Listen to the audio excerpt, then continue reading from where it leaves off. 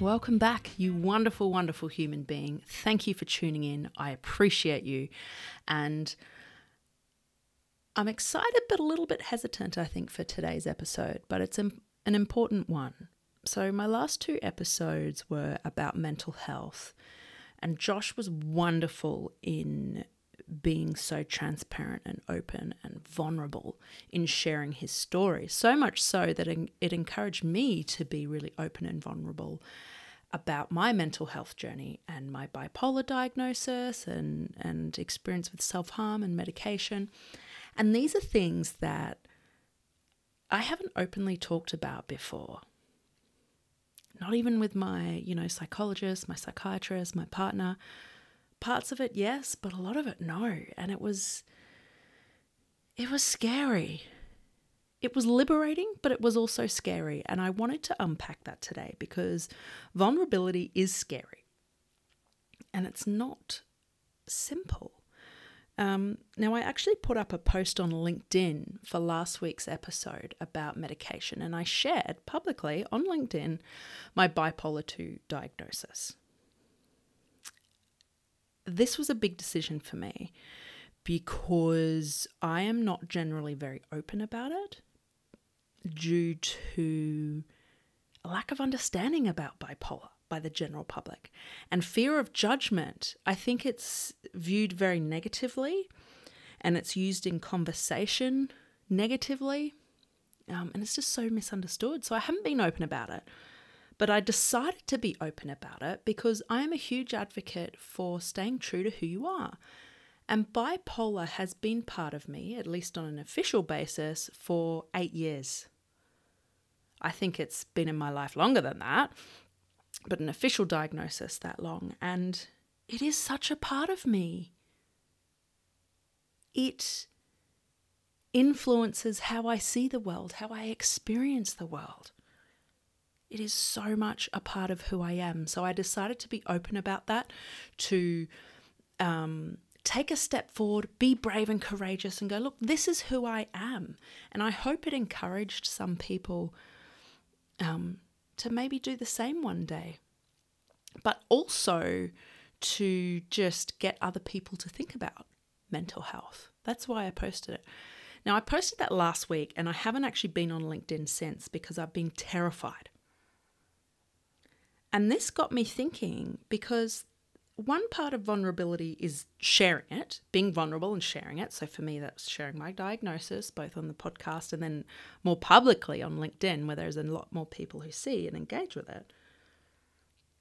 But the other part of the vulnerability is how that's received. It's not just about me putting it out there. How was it received? I have no fucking idea. I don't know. I'm a bit scared because, it's opening the doors for people to judge me, right? I'm opening that floodgate, and I made that decision, and I'm still okay with that, but I haven't been in a headspace where I'm ready to look at it. I'm not expecting negative comments, but there could be, right? And that's scary. Anyway, I just wanted to say that. Vulnerability, part of it is sharing it, and then there's the receiving side. It's vulnerable to receive feedback as well as actually share your story. And I thought on today's episode, I'd see if there are any comments on the LinkedIn post. I know there was one because I did actually look not long after posting it. A close friend did put a comment on there, which was lovely, but I haven't looked since. So let's go on now. You're going to hear my reaction live. Yeah, I'm nervous. I can feel my heart going already. So I'm just going to take my deep breath and, be brave on this. By the way, you can watch my podcasts on YouTube if you like to have a visual, so feel free to do that. It says I've got 19 notifications, but often they're not really notifications, right? So let's have a look. Oh yeah, there's a few comments. Okay. I'm actually getting sweaty. I'm really, okay, let's click on it. So there's that comment I've already seen. Thank you for sharing your story with us, Rosie, and your lived experiences. Still here with you, sister. And, that means so much to me. Just someone saying thank you, and, it doesn't change our relationship, right? You're still you. And in that comment, she's also said, thank you for showing up authentically. And I know your story will resonate with others and help us show up for each other in new, healthier ways. Absolutely. That's a big reason of why I've done it. Here's another person. She's a psychologist, actually, so gets this space. She said, so proud of you for leaning into your inner voice and expressing such vulnerability in this space. You're a shining beacon for raising awareness and facilitating change. Oh, that's so lovely. And another comment, thank you for your courage to share. Also still here. Medication is necessary for some people in some conditions. It's helpful for other people in other conditions. Some people don't need it. Wherever you fall, mental health needs are real. Yes, they are, right? When we're all so different. And she shared her experience when she was on medication for the first time for depression and anxiety.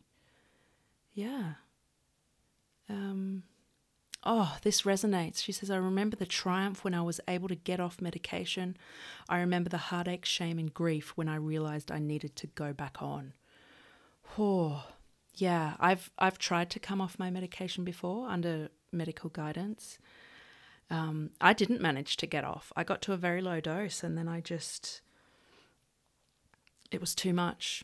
The depression was coming back in, and it was affecting my day-to-day functioning, and it had to increase again, and I'm on it. And I realized that just because I feel relatively normal on the medication doesn't mean that I'll feel that way off it. It's a sign that the medication is working, because sometimes I think to myself, do I really have bipolar? But I do. And I guess my normal is very different to other people's normals. The rest of the comment said, what a brave act to take care of yourself, get the help you need, and stay committed to your mental health and well-being. Thank you for letting us all say that we know someone who has bipolar. Thank you for not being too afraid to share. Oh, that's so nice. And even though it's just a few comments, it's really nice to get that feedback, I also got a private message from someone who I used to work with, and they were very supportive and just said, the word they used wasn't proud. I can't remember what it was. Let's see if I can find the message. This is fun, isn't it? Listening to me search through my messages. Impressed. She said, can I just say how impressed I am with your recent LinkedIn announcement? I had no idea you had this diagnosis. And she shared that, if we were still working together, perhaps she could, use this new knowledge to perhaps support me better. And that's so meaningful.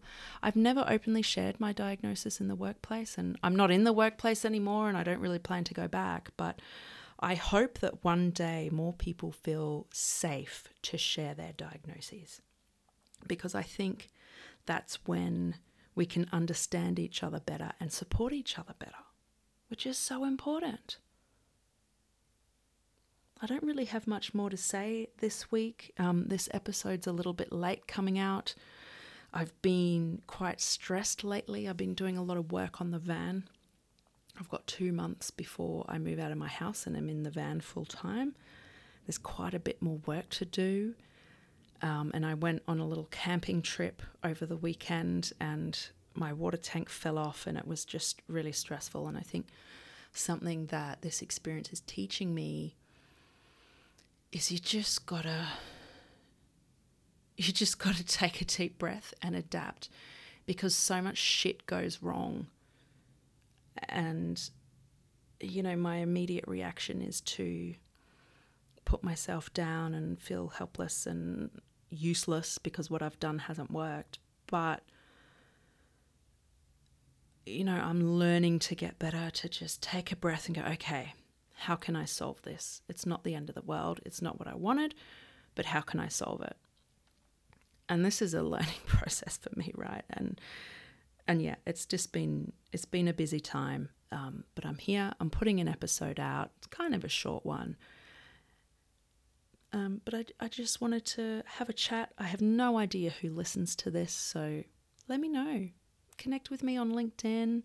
Send me an email, rosie@cuccolini.com. I want to hear from you. I know there's a few people listening, right? I can see the numbers. And yeah, if you haven't already, listened to the previous 2 episodes about mental health. It deep dives into depression, self-harm. We talk about suicide as well, medication, how to support people in your life who are having a hard time. I think they're really important episodes. But just bear in mind there's some difficult topics there. So if that's triggering for you, a bit difficult to listen to, maybe now's not the time and you can come back to it as and when you feel ready, right? Or maybe you just give it a skip altogether. Another episode will be out next week. I'm just looking up what episode it will be because I'm not on top of that at the moment. In fact, I think I have some editing to do. We've got an episode with Lydia Lowry Bustler, and her story is an amazing one.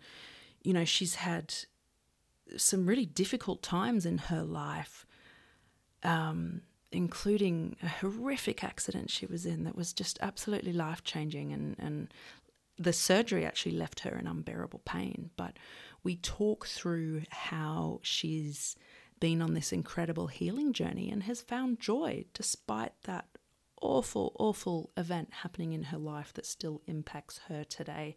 So tune in next week. We've got heaps more episodes to come. Thank you for tuning in. Have a wonderful, wonderful day. And wherever you are in the world, know that you are worth it and you deserve to be happy. I'll catch you next week. If this episode resonated with you at all, could I please ask that you share it with a friend who you think could get value from it? And whilst you're doing that, make sure you follow and subscribe to the podcast so that you never miss another episode. And whilst you're following or subscribing, please leave us a rating, preferably 5 stars, and also a written review. Doing each of these things is going to help this podcast reach more people and impact more lives, which is, at the end of the day, is what we're here to do. Thank you so much. I appreciate you. Remember, you matter, you're worth it, and you are so capable. Take care of yourself, and I'll see you next week.